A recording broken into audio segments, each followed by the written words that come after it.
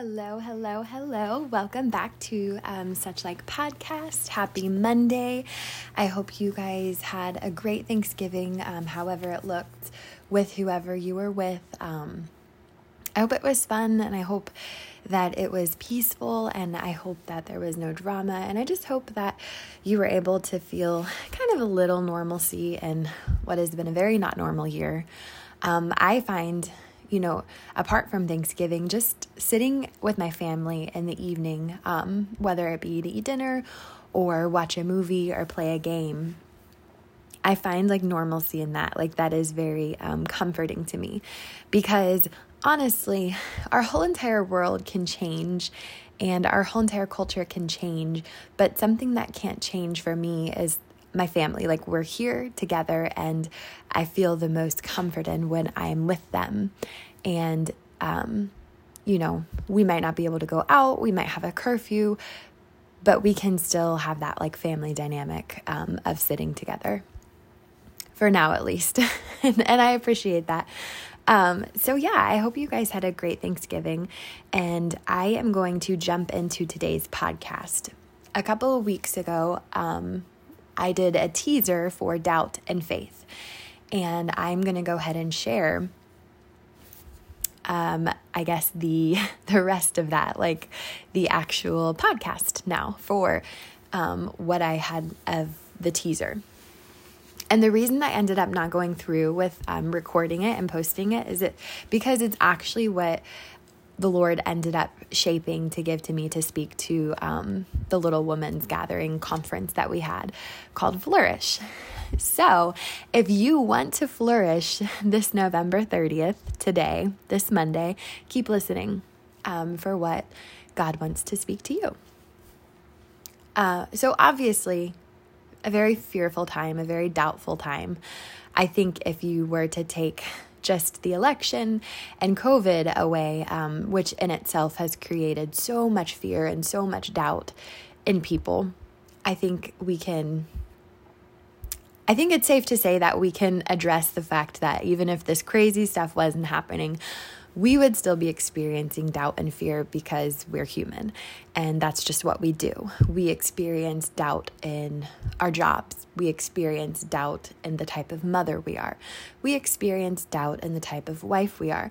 If you're a college student, you experience doubt in how well you did on a test sometimes. We experience doubt in ourselves, where we're comparing our bodies and our voices and our gifts and our talents to other people.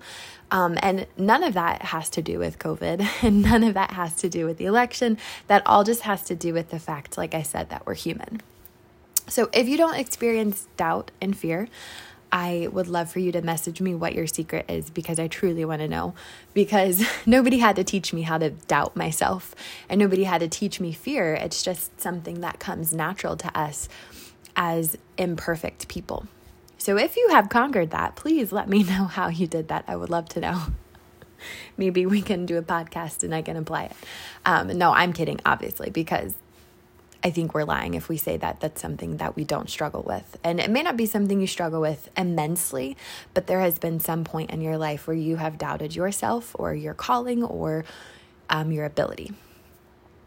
So how do we fix doubt and fear if it's something that comes natural and if it's something that is just going to keep happening? And I am here to tell you that. And this is where the story of Esther comes in. I love the story of Esther. Growing up, we talk about Esther, and the vibes people have given me about Esther based off of the teachings that I've heard of her are she was confident, she was bold, she was daring, she was beautiful, she was strong, she was courageous, and those are all definitely characteristics and attributes of Esther. But I want to hone in on something that we just gloss over, and that is the fact that Esther had doubt.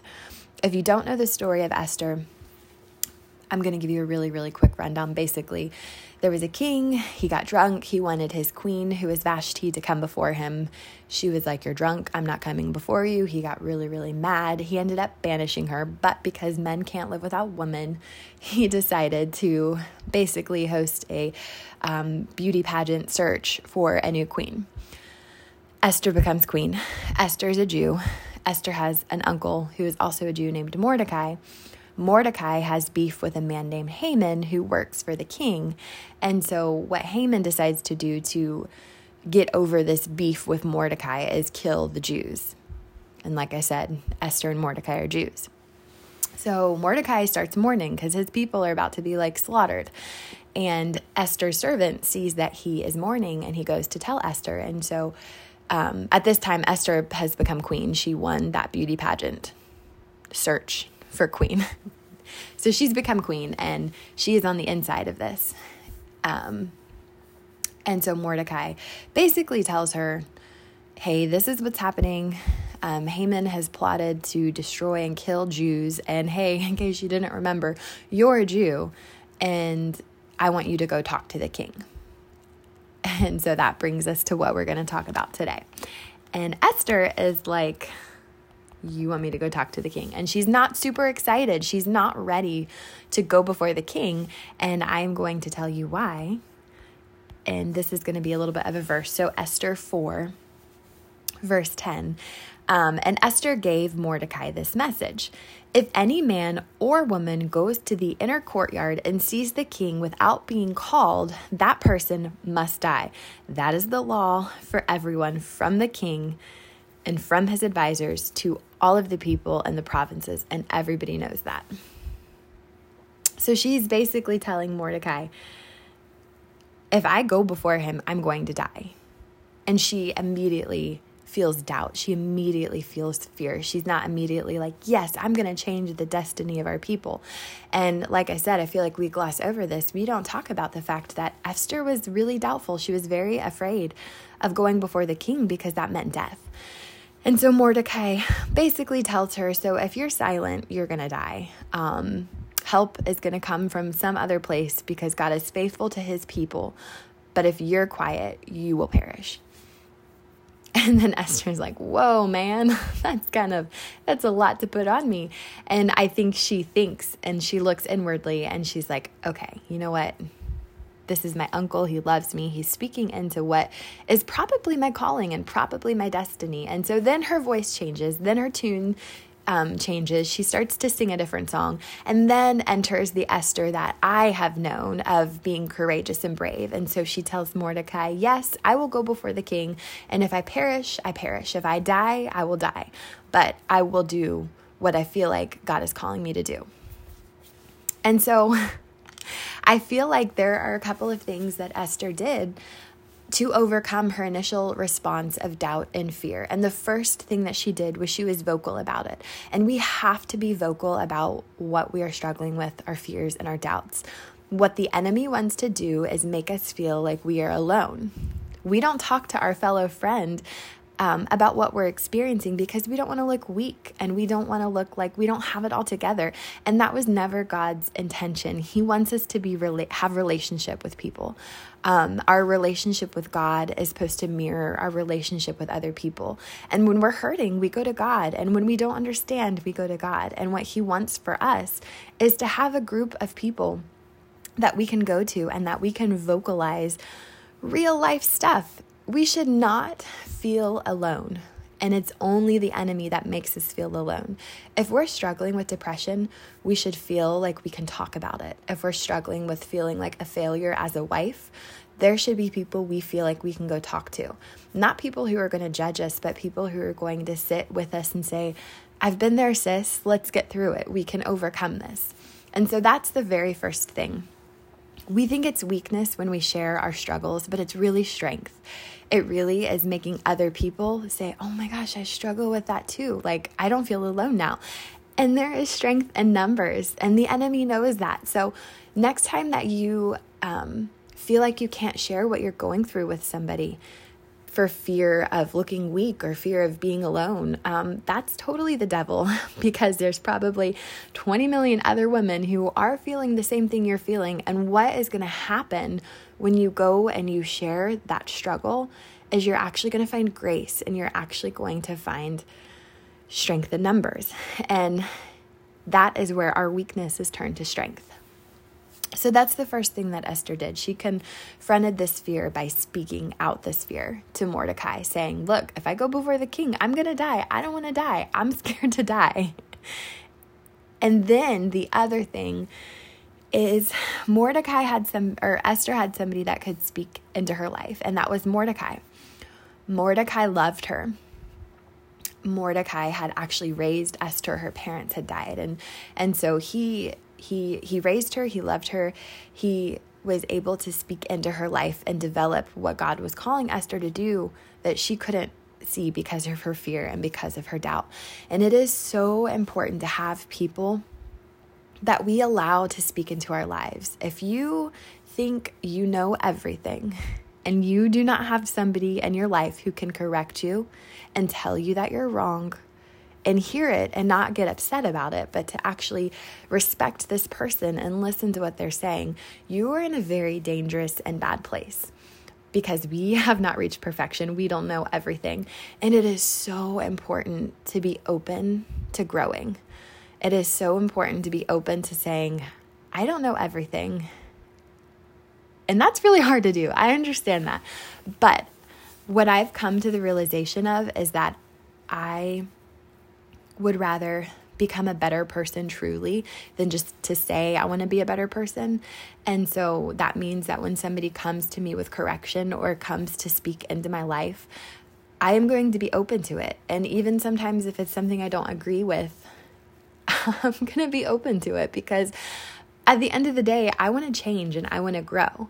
And I think a perfect example of that is I shared on social media a couple of weeks ago. I think I'm a pretty patient person. I used to be a really patient person. And then I was driving with Dave one day and he was like, you're not very patient. And I was like, yes, I am. What are you talking about? And, we kind of laughed and joked and then that was that. But I was like, actually really took it to not to heart, it hurt my feelings, but I was like, is there truth to this? I know he said it and he could just be having been silly, but is there truth to this? And I start seeing the Lord show me areas where I'm not patient and I could be more patient.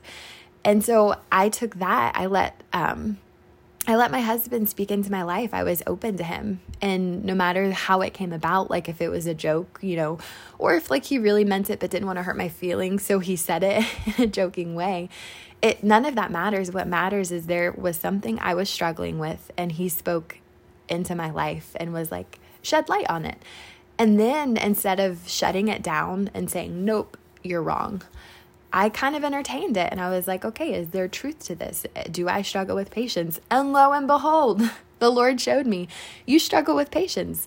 And then since then, it's so funny because every little Bible study I've done on my phone or every little devotional or I follow some people who speak inspiring words, it's literally all been on patience. And so the Lord is that's something that he's showing me, but he used Dave to speak that into my life and to show me that because I didn't realize I was struggling with patience.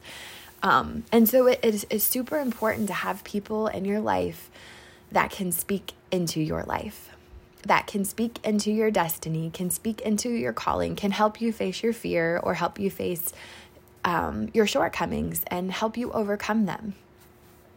Another thing that Esther did was fast and pray. And is this not the most basic thing that we talk about as Christians? Read your Bible, pray. And we say it so much that I think we lose how important it truly is to read your Bible and to pray. Anybody can say anything. Anybody can misquote verses. It is so important for you to be in your Bible for yourself. There's a verse in the Bible that talks about when I was a baby, I had milk.